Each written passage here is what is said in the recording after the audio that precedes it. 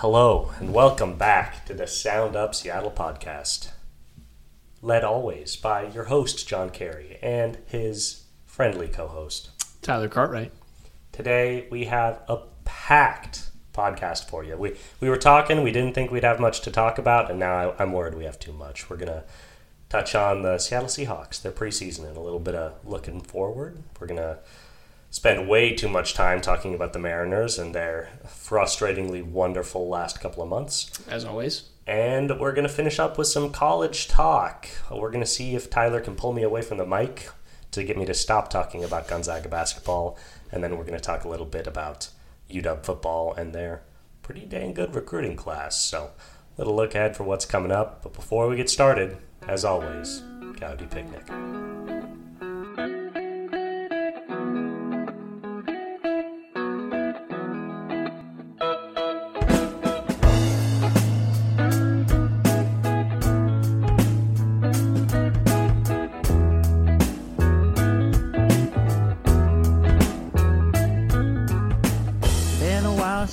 All right, John.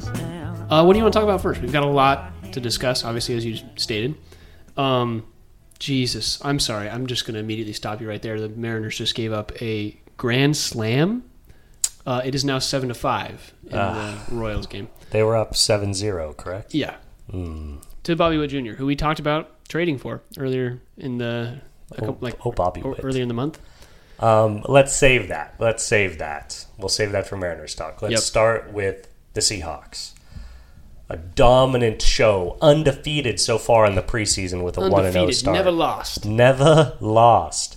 And the question is, how much is there to be garnered from this preseason win? Geno did not play a single down. Neither did either of our best two receivers. We did get a look at some of our rookies, particularly on the wide receiver and defensive side of the football. What were your takeaways? What are your thoughts? My immediate thought was, and granted, I'm going to be up front, I only watched the first quarter and a half or so because it's preseason football and it's not as important as regular season football. Really, the first quarter is the only quarter that matters in preseason football. Yeah. I was watching that, and it felt like they were letting Drew Lock just try to find Smith and Jigba. Also, I really need to figure out if that's the right way to pronounce his name. Smith and Jigba. That's what I've heard. All right. If it's wrong, everyone's messing it up together. Felt like they were targeting him a bunch, trying to let him run his routes, get used to the speed. It felt like early, especially that first 10 minutes of the first quarter, just letting him run routes, get hit a couple times, just let him feel that real NFL type pressure. Yeah, and he's a body. He'll especially as he puts on some weight, he'll be fine for the NFL game. He's certainly, one of the advantages of getting a guy his size. But, always good for the young guys. It's a different speed is what you always hear. That was my experience when I went from college to the NFL. Yeah, I bet. But he was not necessarily the big story. Everybody wants to talk about our boy, Jake Bobo, the other rookie wide receiver out of UCLA. I guess, do you have anything positive to say about him before I get very cruel? I think we both have not the best outlook on this, and we'll talk about that when you want to talk. But in terms of how he did well, he had 3 targets, 3 receptions for 55 yards and a touchdown. One of those receptions went for 29 yards. A really solid game by a rookie wide receiver who, we don't really expect to see much playing time in the regular season because we have those 3 main targets. To be fair to him, going 3 for 3 when Drew Lock is throwing you the football is true. Damn near impossible. I hope he went to a casino after that because who'd have thunk 3 in a row. But I just, people want to talk about. It's always fun to get excited about preseason guys, but this is a great example of you guys just aren't paying attention. And it doesn't even matter if he's actually good. So the thing is, okay, Jake Bobo, out of UCLA. First red flag, spent 3 years at Duke. I do not want a Duke wide receiver. That's just, I know it's xenophobic against Duke people, but I don't want it. I have no interest. He's 25 years old. He is an old rookie. Yeah. He is an old rookie. It always helps, that transition. It's also preseason. How much does that really matter? And then the biggest factor, and that's, those are the flags against Bobo. He had a great game. I'm not trying to dig on him. He's a young guy trying to make his dream. I like Jake Bobo. The problem is we've got an awesome receiver group. That's the real problem. It's like, does Jake Bobo really have a chance on this team? We have, I think, unarguably the best 3-man wide receiver group in football. And it would be one thing if he was a really big guy that we could slot in a tight end, but I just don't think he's big enough. So, what's he going to do? Is he going to get a target a game, 2 targets a game, wait for an injury? People, don't focus on Jake Bobo. Yeah, I see him in kind of the last couple of seasons we've had Tyler Lockett and DK Metcalf kind of holding down those primary 2 receiver spots. Correct. And they're taking volume, those 2. Yeah, well, and we've been kind of stringing together that third wide receiver spot, the slot receiver, I believe is what it is. And now we've got that third receiver in Jackson Smith-Njigba. And so we don't really have anywhere that we're trying to throw together a position in terms of receiving. Mm-hmm. And so Bobo's just going to struggle to find playing time. Yeah, that's a good point, too. It'd be one thing if, all our guys were outside receivers or something, and, you'll still have guys filling the slot. Obviously, since Dougie B left, we haven't had a super dynamic slot receiver. I always thought Lockett could work in the slot, but he's still got enough wheels that... He's more of a deep route runner and just... Yeah. I think, lateral quickness was never what you'd think it'd be from a guy with his speed. But, Njigba just fits that perfectly. I believe he played the slot this whole last year for Ohio State. And even if not, he's just got good size and really good lateral quickness. He's not so small that you're going to worry about him getting killed like a Wes Welker type. He fits the slot really well, and he fits those other 2 receivers really well. So, Bobo might be, why am I being so negative? Maybe he'll be great. Maybe he'll find playing time, but I would be surprised, and he has been getting a lot of the focus. So don't take him in your 3rd round of your fantasy league. If Jake Bobo was a Colt, I'd be losing my mind. I'd be like, heck yeah, sign him to 5 years. A guy that can catch footballs. It's more of a problem of the team that he's on, not the way that he certainly played, which was very well in that first game. Granted, he could put himself into this kind of role where he's our 4th receiver, and if a guy needs a rest, he can get that playing time. I think is it Richardson who has kind of had that role for the Seahawks the last couple of years, where he kind of comes on and catches the ball every now and then and just kind of holds down that 4th receiver spot. He might work with that because it seems like he has the body to play in the slot or on the outside, kind of doing whatever role is needed. Sure, yeah, he's 6'4" too. Might be a good special teams guy. That's actually a good point to transition, talking about 4th receiver. But before that, any other, we're talking about preseason football. It was nice to see the young rookie receivers show up. Drew Lock, always nice to have a good backup QB, and I think Drew Lock's good in that role. Just don't start him, hopefully. And the defense looked sharp. I've just got a question for you, John. Yeah. Would you take Gardner Minshew over Drew Lock? Absolutely. You think so? Oh my goodness, that's a silly question. Gardner Minshew's good. Gardner Minshew's really good. I think because is he playing for the Colts right now? Correct. Okay, correct. That's why you would take him. No, dude, he was good on Jacksonville. He was good. Yeah, he was good he lost that job because they drafted Lawrence. It's just sorry, man, this is he's just the ultimate prospect. Backup QB. But then he went to Philly and won 3 starts there, and they benched him because they had Hurts, who's another awesome guy. Yeah, that's what I'm saying. He's not the starter that you want. Would you take him over Geno? I would not, because of Geno's size and speed, but I do think there's a conversation. If he was on this team and Geno was really struggling, I am a guy that believes in Gardner Minshew. He's smart. He's got a solid arm. He makes good decisions. He's like the anti-Baker Mayfield. He is Baker Mayfield if Baker Mayfield had cognitive processing.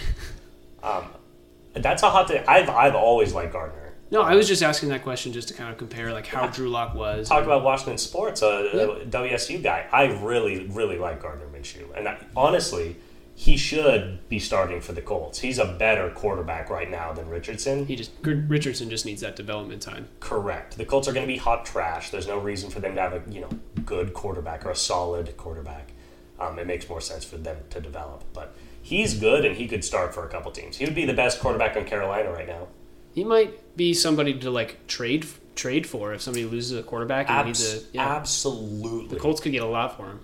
A mid-season, probably not a ton, but a mid-season acquisition. He could be a Geno Smith type. Dude, all Gardner Minshew has ever done as a starting quarterback is win. That's all he's ever done. Look at his record as a starting quarterback. It's super solid. So, yeah, I would way rather have Gardner. It'd be tough to see him in like a Niners uniform. I feel like he could play for the Niners this upcoming He season. would be so good for the Niners. I know. Brock Purdy's over there throwing dimes. Imagine what our boy Gardner could do. Anyways, sorry, we got off track. I just wanted to ask that was nice. Hey, question. about a Wazoo guy. We're keeping it local. Yeah. Okay, so let's talk a little broader on the Seahawks. And this is going to be a little more conceptual. People are talking a lot about this Seahawks offense. Well-deserved. Kenneth Walker, stud. You got 3 stud receivers with Metcalf, Lockett, and Njigba. And Geno is coming off the best year of his career. Good vibes all around. Do you know who'll start at tight end for them? I don't. That's a good question. Let me look it up. You keep talking, I'll figure it out. Yeah, they always have a couple utility guys. But so my question is, do we think that Geno Smith is capable of running this offense in the way that it's built to be run? Because, okay, so here's my hot take. I'm going to lead with this. I think this is the most talented receiving core a team has put together since the 2015 Broncos. That team that was just loaded at receiver, where they had Julius Thomas at tight end, Demaryius Thomas at wide receiver, Wes Welker, Emmanuel Sanders. I think those were the main guys that year. But just monstrous. C.J. Anderson catching little out routes. And obviously that was Peyton's last great year. That was his MVP year. The year they lost to the Seahawks, keeping it local. But it was this mass talent on offense. But the thing is, they had 2 things that I'm not sure the Seahawks team has. One, they had Peyton Manning, who was the ultimate processor, the ultimate reads guy. Guy will go all the way through rotation and all the way back through until he finds a guy that's open. That's, you don't really need 3 receivers if you're a 2-read guy. Then the third guy's just being wasted. You need to be a guy that's going to work through your entire read progression and back to really, really utilize 3 talented receivers. That may be Geno. Geno was good at that last year, but we saw the volume that he targeted to DK and Lockett. And is that because those are the 2 best guys to throw to, or is that because he's just more comfortable working through 1 or 2 reads, So I'm curious how that's going to work. And then the other thing I'm concerned about is the offensive line. That Broncos team had a really solid offensive line until the Super Bowl. And they were able to protect him to give him time to work through those reads. Another thing, if you're going to have 2 seconds to throw, you might as well just be throwing at 2 guys anyway, So that was a rant. Yeah, no, I think it's a good question to pose. I think what it is, and it might be something that we aren't sure of yet. We don't know if Geno can do, but the fact of the matter is, it feels like older QBs who have been in the league longer have gotten better at going through their reads and their progressions. Typically, And Geno's been around for a while. He's old. Not really old, but he's 32, 33 years, I think. Yeah, well, and he came in young. He's been in the league something like a decade. Yeah, I think he's got that skill. It's not going to be Peyton Manning, but I think he's got that skill to go through his reads. And I think what we'll realize is that I don't think that this is like the best receiving trio in the last 10 years. Like you're saying. Who do you think? Does anybody come to mind? It's tough to say. I mean, I would have to run through every single trio. I mean, in my mind right now, I think of like the 49ers the last couple of years, or not the last couple of years, Yeah. And that's not even receiving trio, but like a trio of reads that you're making, of like George Kittle, Deebo Samuel. I guess Christian McCaffrey's like part of that. All 3 of those guys are awesome. Every one of those guys is a worse receiver than any one of the 3 guys on Seattle. Yeah, but it's not like... I'm talking about receiving talent. I know, and I'm just saying like the quarterback is the one making the decisions, but the players have to make the plays. And if the quarterback is just letting the players work, then sometimes that's easy. We saw that with Justin Fields this last week where he threw, 2 touchdowns on three throws? Yeah, he threw... They were all negative yardage. Yeah, he had 130 yards passing on three throws, and all 3 balls traveled like a combined 16 yards. The guys were just taking it on screens and taking it to the house. You're right, that does make it easier. So I think it's really tough to evaluate that difficulty or the talent of the receiving core, especially when JSN doesn't really have any sort of track record that we can base it off of. I think DK is going to be amazing this year. I think Tyler Lockett's going to be amazing. It's going to be how Geno takes that third read with JSN or whatever he ends up doing. Maybe he's going to distract. I like that a lot, JSN. Yeah, I thought of like, what are people doing to make this easy to say? Have you coined it? Did you just coin that? No, but I've heard it a couple times, and I was like, man, I'm just going to rock with this. Absolutely. That's all I'm saying. Yeah. That way I never have to butcher it in Jigba again. JSN. I think you're right. I do think you're right. I do think that this situation is a little more unique than people think, because people think about exactly what you're saying. It's like, oh, what about that Niners group? There are other groups with a really good tight end where you're like, oh, what about those two receivers and that tight end? When you have like three, because even people could even be like, okay, what about the Bengals this year, with Boyd as their number 3 guy? It's like, Boyd's a pretty classic number 3 receiver, he's not the same level of talent. When you have like 3 high-level guys, you kind of have to get them involved. And when you have 3 high-level receivers, you can't run like a 49er-style offense where everyone's just around the line of scrimmage, You have to work the deep field, the intermediate field, the close field. You got to, be prepared for different things to happen. It's just, I think it's rarer than people think for there to be 3 really talented receivers on the field at the same time. And obviously, that can be a huge luxury. That can be really, really good if you know how to use it. But I also think it does provide some challenges to the quarterback. It does make things a little more complicated. You are right. He's had tons of time to study, Geno. He's been sitting on the sidelines for a couple of years. He's got nothing but time to study. But the downside of that's being, he hasn't been taking live reps on the field as much as some of these guys, Even if he understands conceptually what he needs to do, he hasn't, necessarily had the same amount of practice staring down a D end and getting to that third read. But it's just a question. I love Geno, and I do think he's really sharp and a good processor, but I really think this situation is more unique than people are kind of thinking at the surface level, which is also why it's so long Bobo, Yeah. No, I agree. I think the more I'm thinking about it, the more I'm like, man, I can't think of like a great 3 receiver core. Yeah. What I'm thinking of right now is that Rams team that won the Super Bowl. Not their 3 receiver core, but they had an Odell Beckham Jr. and a Cooper Kupp, who were both great. But Matthew Stafford didn't really utilize Odell Beckham Jr. the way that he was planned to. Like, he's a deep ball catcher, and Matthew Stafford just like doesn't do that kind of thing. And I know Geno is good at throwing a deep ball, and so with that being said, he's going to look at Tyler Lockett and DK more frequently, and I think it might lead to JSN getting a little bit fewer reps than we would think, especially to start the season. Of course. And things are going to grow and change. That's kind of a natural progression. I think you're right for a couple of reasons there. And it also helps that you're right. He has the deep ball, so he's already comfortable with the deep end of the field, so he just has to work his way in. But the Rams isn't even bad because Tyler Higbee, their tight end that year, he was one of the more talented receiving tight ends in football, so...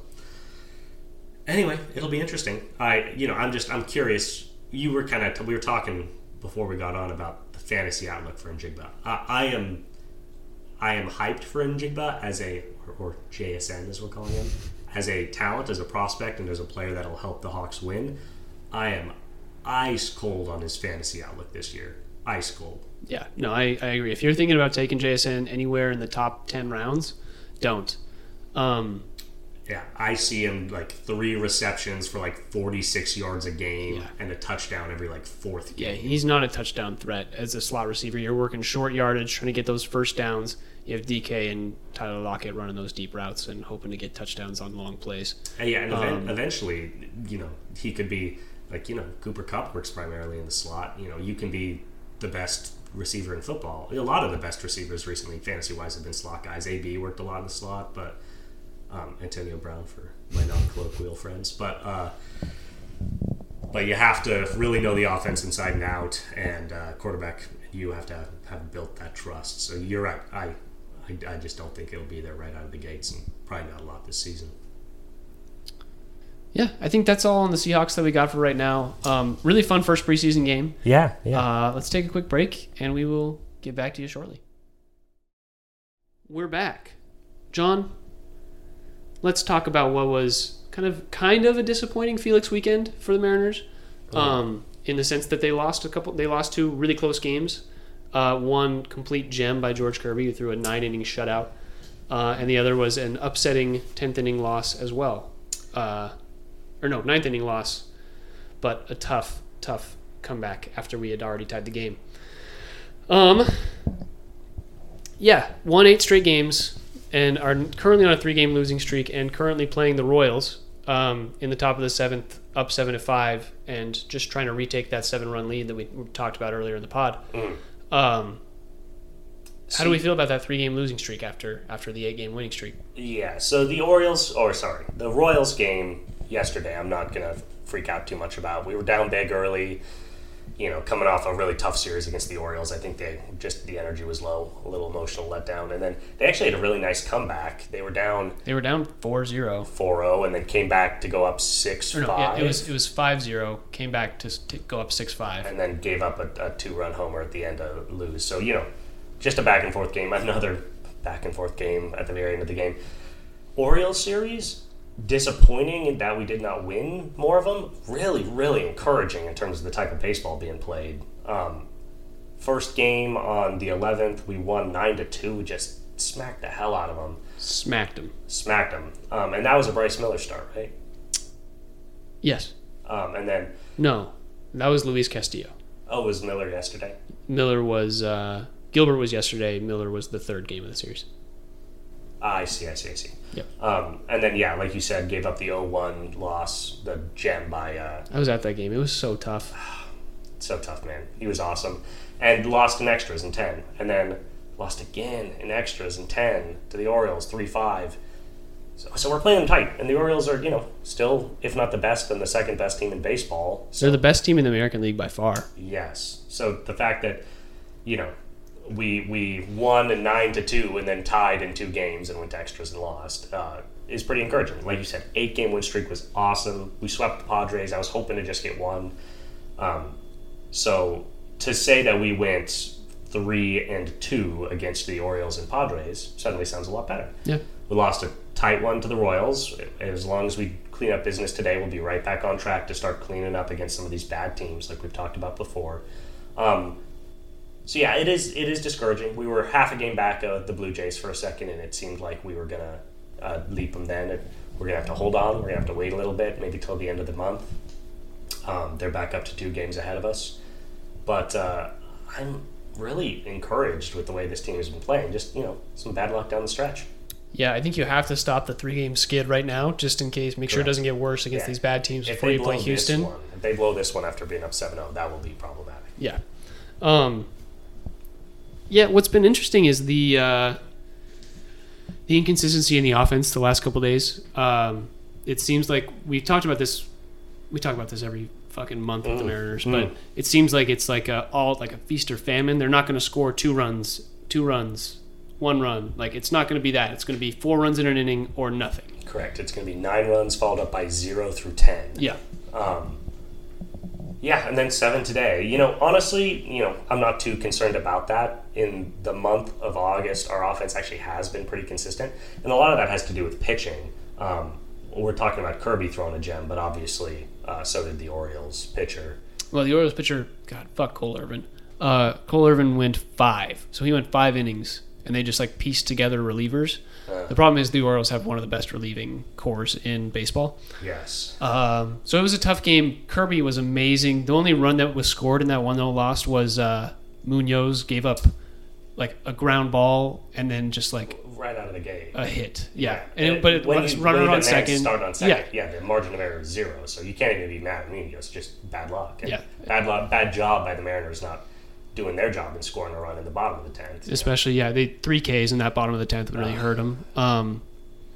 But it was Felix Bautista. He's been the best reliever in all of baseball recently, so can't be upset. I also thought it was a really beautiful representation of Felix's time in Seattle to have a pitcher throw an absolute gem and lose 0-1 in extras.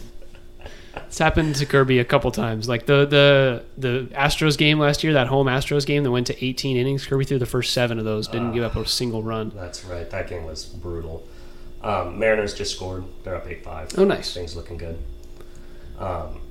Anyway, so in general, I guess maybe it's time to just take a little bit of a step back. The wild card race is going to be tight.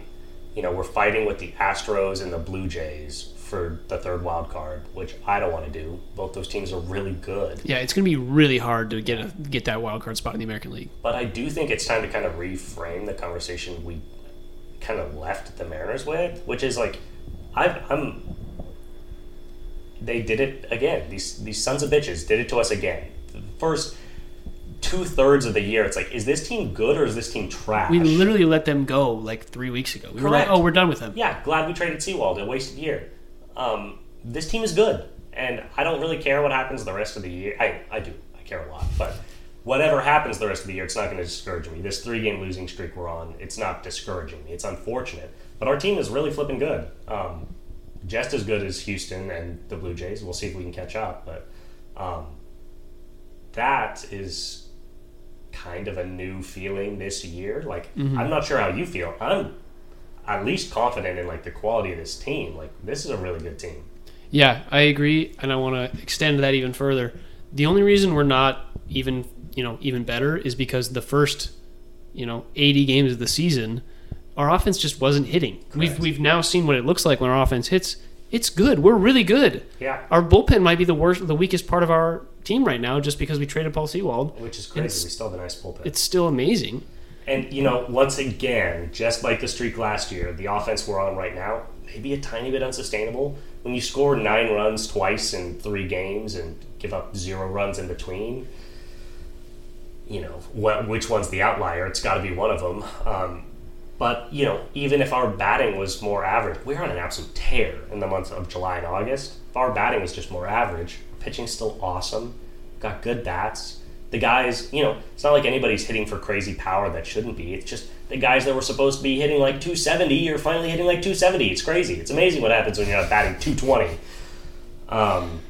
By the way, I just wanted to note that run we scored in the top of the 7th, Hernandez, 9 pitch at bat, really fought him to the end there. That's good for him, man. Making these at bats tough. That's amazing. But yeah, that's the shit I'm talking about, man. It was a 9 pitch at bat double to score a run. Like, that's the way this team is going to score. Dingers are nice, but yeah. I don't think we have any guys that are above 20 home runs. I think I think somebody has 20, but that's it. You're gonna owe me some money here at the end of the year. I definitely will owe you some money at the end of the year. I'm not going to pay it yet, just in case, but yeah. I will definitely owe you some money. But that, like you were saying, our offense doesn't come from power. Granted, it would have been nice to have 1 home run in that 0-score game. But our offense doesn't come from power. It's stringing hits together, and so sometimes that's just not going to happen, which is okay. Like, we want that to happen every game where we score, 3 or 4 runs in an inning, and then you can add on later. But I guess, God, I was thinking about today, and I was just like, yeah, we scored 7 runs, but we had 4 home runs in an inning. So, streaky.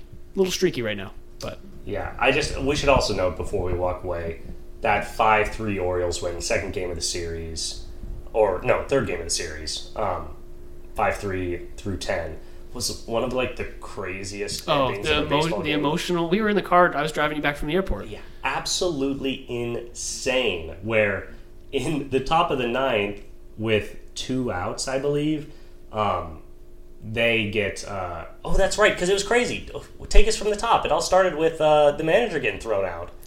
Yeah. So top of the 9th, I believe scores tied 2-2. Correct. Andres Munoz comes in. He gets a runner on first and second. I believe there's 1 out or 2 outs or something. 1 out. And gets called for a balk to advance the runners from first and second to second and third, which takes away the double play to end the inning. And then of course we get, I believe, like a ground ball or a sac fly. No, it was a ground ball. Fielder's choice. They got Munoz, 1 out. Yeah. That would have been it. That would have been the double play ball, but we lost it on the balk, and the balk was questionable. Yeah, that's all I'm going to say. They thought he quick pitched. I don't think anybody would have argued against. I don't think anybody would have said anything if they didn't call it. Correct. And it was just crazy. It was just like, okay, top 9, we give up a single run. Should have been a double play. That's it. That sucks. And then Hernandez pops out, bottom 9. It's like, shit. Ty France. It's an absolute bomb. Just what should be a home run, and Cedric Mullins comes up with just the nastiest home run robbery of the season so far. Just honey buckets the fence and steals it from us, and it's like, okay, well, there goes our souls. Now this is clearly over. And then I think it was the next pitch. I think it was Canzone's. No, it was his second pitch. Canzone, first home run as a Mariner. Absolute tank. He launches it. Off like the top of the Hit It Here Cafe windows. Yeah. There's that power that I was talking about early on in the pod when we first acquired him. Correct. He does have that kind of ability. That was awesome. It looked pretty fucking nice with the bat flip, too. Yes, and that is what sent us to extras, and we lost in extras. Cedric Mullins hit a 2-run home run. And it was Mullins again, which is absolutely brutal. But, yeah, it was just so tough because, hypothetically, either the France home run would have given us the win, or if we got the ground ball, it felt like it got taken away a little bit. A tiny bit. But at the same time, Mullins kind of ripped our hearts out, and you kind of have to give him credit for that. But Royals are a good team. They're playing hot. Insane. There have been more entertaining games, but it was just so back and forth. I've never seen so many just emotional swings. I was going to say that Atlanta Braves game last year where Gino and Julio hit back-to-back home runs to win it. Yes. That one was a great emotional swing. This one was a sad emotional swing. Well, yeah, and there are more entertaining games, but just I would have loved to see the fantasy percent likelihood to win tracker. Yeah. I'm sure it was 99 to negative 99 to 99, 4 times back and forth. Just insane. Yeah. That's a great postseason game. That's postseason type energy. Yeah. Which is why baseball. I'm not super concerned about having lost that. We played 2 good games. We have a lot of stuff we want to talk about. Do you want to touch on Emerson Hancock before we move on from the Nurse? Yeah, let me just go real quick. Yeah. Emerson Hancock, first start last Wednesday, I believe, against, I don't remember. It was the Padres. Last start against the Padres, facing Yu Darvish. And he looked solid through 5. I think we've seen that his fastball tails off a little bit towards the end of his appearances once he gets elevated pitch counts, which is understandable. He's pitched a lot this year. Yeah, he hasn't really pitched much the last couple of years in terms of innings. But good to see him up. Good to see him. Today he pitched, and he gave up that grand slam. Maybe it looks like Scott should have pulled him a batter earlier, considering he had gotten the bases loaded and had an out in the 5th. And where were we in the 5th inning? Yeah. Starting to see that fastball go again. But, yeah, he has looked good. That grand slam was tough, but even before that, he had looked pretty sharp today. So, Emerson Hancock, just one more pitcher I'm going to have to remember the name of. Damn it. Granted, he's not going to be a number 1 starter. He's not going to be a George Kirby or Gilbert. He's going to be a number 4. Correct. Solid fastball, but just throws a lot of stuff. Got a nice cutter. Got a decent slider that'll play up eventually. Yeah. He's got to work on it, but he'll be good. Good arm to have behind Bryce for sure. Okay. Anything else on the Nurse? I think we're good. I think it's time to move on. It is time to move on. Why don't you start with UW? Once I get going on the Zags, you're just gonna have to end the podcast in the middle of a monologue. You're just gonna have to. Yeah. Okay. UW football.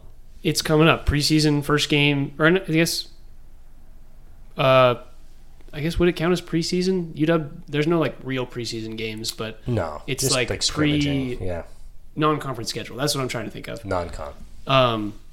Got that first game coming up over next weekend. And pretty stoked. They came in, UW ranked as the number 10 team on ESPN's top 25 list. And I think they'll be just climbing that list over the course of the season. Fun fact, Oregon State came in at 18, just so we know. Nice. Good for Oregon State. Good for them. Top 20. So I just want to talk about some highlights that are going to be important for UW football and what to look forward to. The top 100 players list for college football came out, and UW had 4 of the top 100. Those 4 were the wide receiver, Jalen McMillan, coming in at number 82. Defensive end, Braylon Trice, I believe, number 46, who was a beast last year. He had 70 QB pressures, led to 9 sacks, which is a crazy number too. He's going to be a force on the defensive end and somebody to look out for in terms of Pac-12 Defensive Player of the Year. Definitely all defensive team. Wide receiver Adunze, he's pretty great. He's basically just like a bigger version of Jalen McMillan. Came in at number 36. He's just bigger body. Was a track star, so he's probably a little faster. But they basically do the same thing. And with Michael Penix Jr., who was the number 15 spot on the ESPN top 100 player list, third quarterback. just has all of his returning weapons, and he's ready to go. He's locked and loaded, and the team is just built to go for this all-passing offense that Kalen DeBoer is going to be destroying the Pac-12 teams with. John, I know you're not a big college football guy, but any thoughts as to what you're looking forward to for UW football? Yeah, well, I'm just excited for their offense is what I think is going to be, which is kind of unique in recent years. UW's recent success has typically been built around a really big defensive line and good corners, but I think this year it's going to be their offense that's a little more dominant. It's going to be a different look team in the new conference. It's going to be a lot of fun. I bet you. I haven't watched a ton of UW games recently. I'm going to put it on the TV, and you're going to be enjoying it. I was going to say, I think I'm going to watch a lot of UW football this year, which, we were just talking about how sad it is that the Pac's gone, but I think I am going to be a lot more invested in those games, particularly if they're able to win a couple early. Playoff might be out of reach. They certainly are nothing compared to, like, Georgia. College football is just so messed up at the top. It's best to just put those. We should really just put like 3 teams in their own conference, and then everyone else can play and have it be competitive. But it's going to be a super fun conference schedule. Non-con will be good, and excited to see that quarterback wide receiver combo that's so touted. Yeah, you hit the nose on the head too. We used to be a big defensive team. The cornerbacks were great. We were kind of DBU for a little while there. Yeah. And now we're kind of trying to find ourselves in terms of the defensive, the cornerbacks on the outside. Still some questions on the defensive end with the outside players, but overall UW's looking great going into this coming season, and excited to see just a high-powered offense run the table. John, I will give it to you. Go for it. Do your thing with the Zags. Oh boy, Gonzaga basketball. All right. Well, I guess first I just want to say WCC agreed to a new deal with ESPN for the televising rights. So it is possible for conferences to do that, to come to an agreement and take money for ad revenue and continue to play collegiate sports without dissolving. But their non-conference schedule's coming together. They've got games against Purdue, against Kentucky, a game against UW, which is maybe more of a scrimmage, but we'll see how that goes. And then the Maui Invitational is going to be awesome. Kansas is in that. I think Purdue's in that again. Syracuse, USC. There are going to be some really good teams, so that'll be exciting. But more than that, I wanted to just kind of retouch on the roster as it's basically reached its final form. If we get any other transfers, I don't know what we're going to do with them because, damn, this team is so fascinating. So let me just kind of get into it a little bit. Yeah. We talked before. I did a big session on who we lost and who we brought in.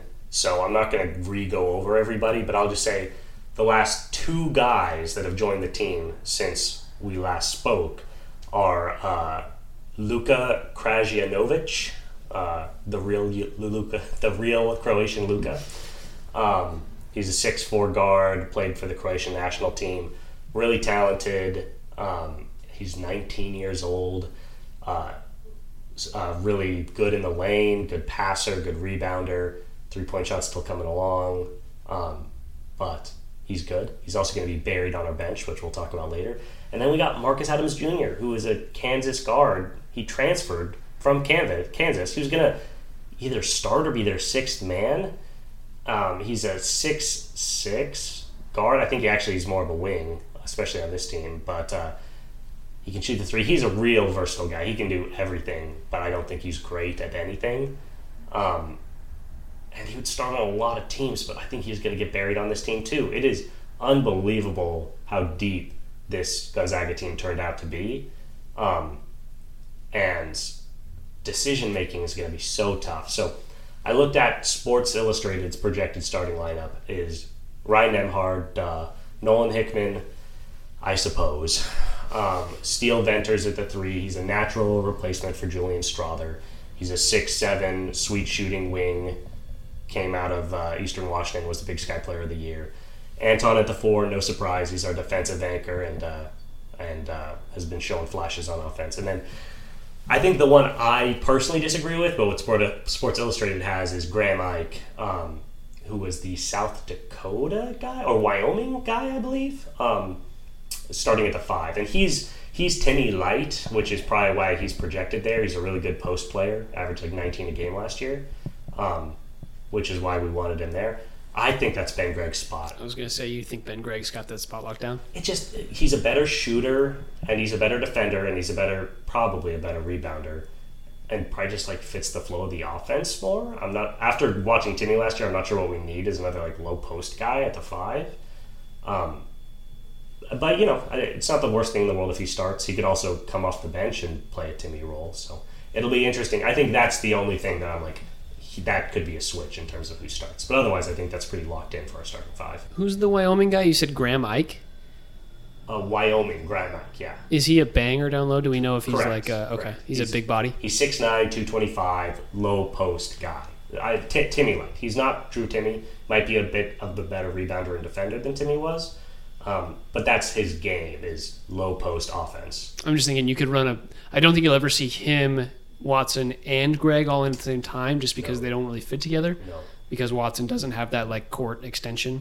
But Gregg could fit with both Watson and Graham Ike. So that's my thought. My thought is like Ben Gregg seems like the most crucial of those 3 guys in terms of Anton and Gregg. I love it. I love the defense. I love the shooting. And then Ike and Gregg, I love the inside-out game. I love the floor spacing around Ike.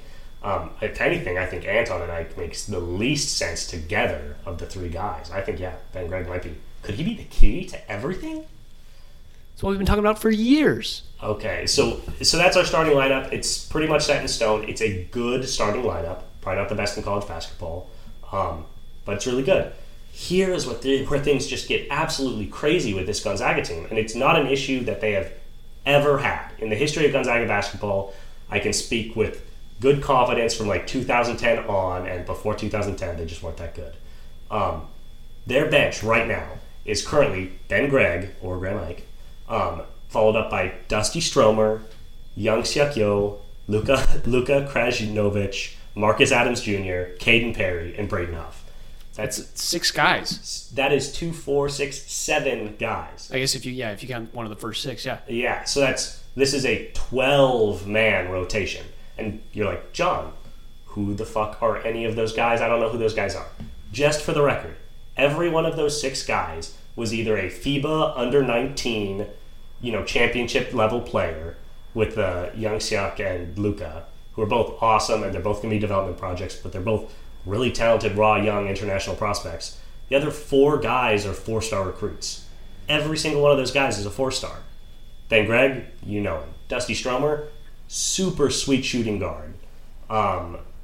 Marcus Adams Jr., we just talked about, all-around player. Caden Perry was supposed to be like Brandon Clark. He's like a freak athlete with bounce to play at the 4. Rebounds, blocks, defensive anchor type of guy. And then Braden Huff is like a 6'11", sweet shooting freshman. Like he's Ben Gregg after Ben Gregg. We've got Ben Gregg and Ben Gregg 2.0 on the same team. It's crazy. If we took that team and had it as like a starting 5, it would be the second best team in the WCC by a mile. And what's just so interesting is that like Kentucky has had to deal with this before, and they've figured out ways to deal with it. Kansas has had to deal with having this many talented players on the same team. Mark Few really struggles to go deep into lineups with any sort of success, and maybe that's because he just hasn't had the players for it. But he has never, ever like really implemented anything beyond like an 8-man lineup, particularly come tournament time. He just doesn't do it. And I think this team is too talented. The bench is too talented, and the starting 5 is too like low ceiling to not play a ton of these guys. Because there are arguments that several of our starters are not better than several of our bench guys. Particularly looking at Nolan Hickman, Steele Venters, Graham Ike. It's interesting to see how those other guys from small conferences will translate to the bigs, but Hickman, I don't believe in, and the other 2 guys are unproven. Then we got these just just stud young players coming off the bench. The best way I can think of to utilize this team is to just have them run and be that like super athletic team that just gets after it, and then you just sub them out when they get tired. Yeah. Like you just go throw a lot of lobs, basically do what Duke did when Zion and RJ Barrett were there, honestly, and just like have these dudes just play their own game and just ball out. Yeah, and they would be so fun too because this team's been so slow ever since Timmy became the man. Mm-hmm. But we used to be one of the fastest teams in basketball in terms of pace. I'd love to get back to that. And we have so many wings. Steele Venters, Anton, Stromer, Yo, Krasnovich, Adams, and Perry are all between 6'5" and 6'9". We have so many wings, dude. I almost kind of wish we would just put Hickman on the bench and put like Marcus Adams Jr. at the 2. We all know you would wish they put Hickman on the bench. But I'm giving Hickman an olive branch here, and then we could just run units because the problem with young teams is like if they don't know how to play with if people they don't have a guard with, or somebody to like load the offense. Yeah, but also you can't just like throw Young in at the 3 and expect him to know how to play with the starters. Yeah, which is why they don't get starting time. It almost makes more sense with a team this deep and this young is if you have a starting unit and a bench unit and do a lot of mass swaps. 5 in, 5 out, and then the guys know how to play together. But it'll be interesting, man. I have no idea. Like my big concern is what the fuck Few's going to do because my suspicion is that like 4 of these guys are going to transfer next year because they're not going to play at all, and I really hope that's not the case. Most of them are not most, but how many of them are seniors? 0. Jesus Christ. On that bench, 0 seniors. Well, I'm thinking, how many starters are going to be gone next year? Ryan's a senior. Anton's a senior. Graham Ike, I believe, is a senior. Venters may be. Okay, so, It's space will open. Yeah. But, yeah, man. Yeah, but, why did they have to deal with that? Same thing with Salas. We saw Salas walk away, Hunter Salas, and I just would hate to see that again because he was one of my favorite players on the team last year. Maybe Few just likes making good basketball players, even if they leave, He likes making players good at basketball. I guess, but anyway, this team is just so fascinating. It's going to be the most interesting Gonzaga team in a while, just strictly because our starting 5 will not be as good as it has been probably in the last 4 or 5 years, but our bench is going to be better than it's ever been. Yeah, it's just going to be really, really interesting. So, looking forward very much to the kickoff of the season. It's coming soon. Kind of. I can't believe that was only like a 10-minute rant. I know. It's because I didn't ask you any questions. I just said things. I let you go. That was smart of you to let me spin my wheels there for a minute, dude. This team is so interesting. I love Braden Huff. It's going to be good. We're going to watch a lot of sports in the coming 3-4 months. Yeah, that's very true. It's going to be a problem for us. Yeah, it's going to be already a problem. Well, anything else to touch on? I think that's good. We actually did well. We talked about 4 different teams in 50 minutes. That's pretty good for us. That was efficient. We were tight with our time. Well, thanks for listening. Follow us on platforms and you want me to do it, buddy? Listen to us. Yeah. Fuck. If you enjoyed this episode of Sound Up Seattle, please feel free to give us a follow on Spotify or Apple Music. Wherever you're listening to this is where we are. So give us a follow there.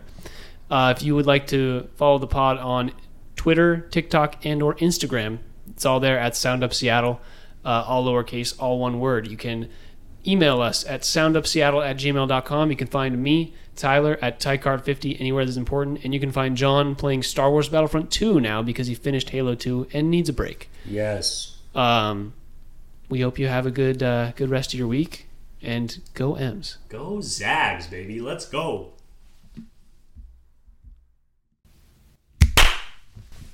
God, you're early, man. Always a little late. You're early. Right as it turns. You gotta be planning. No, you're early. Okay. Hello, and welcome to the Sound Up Seattle podcast.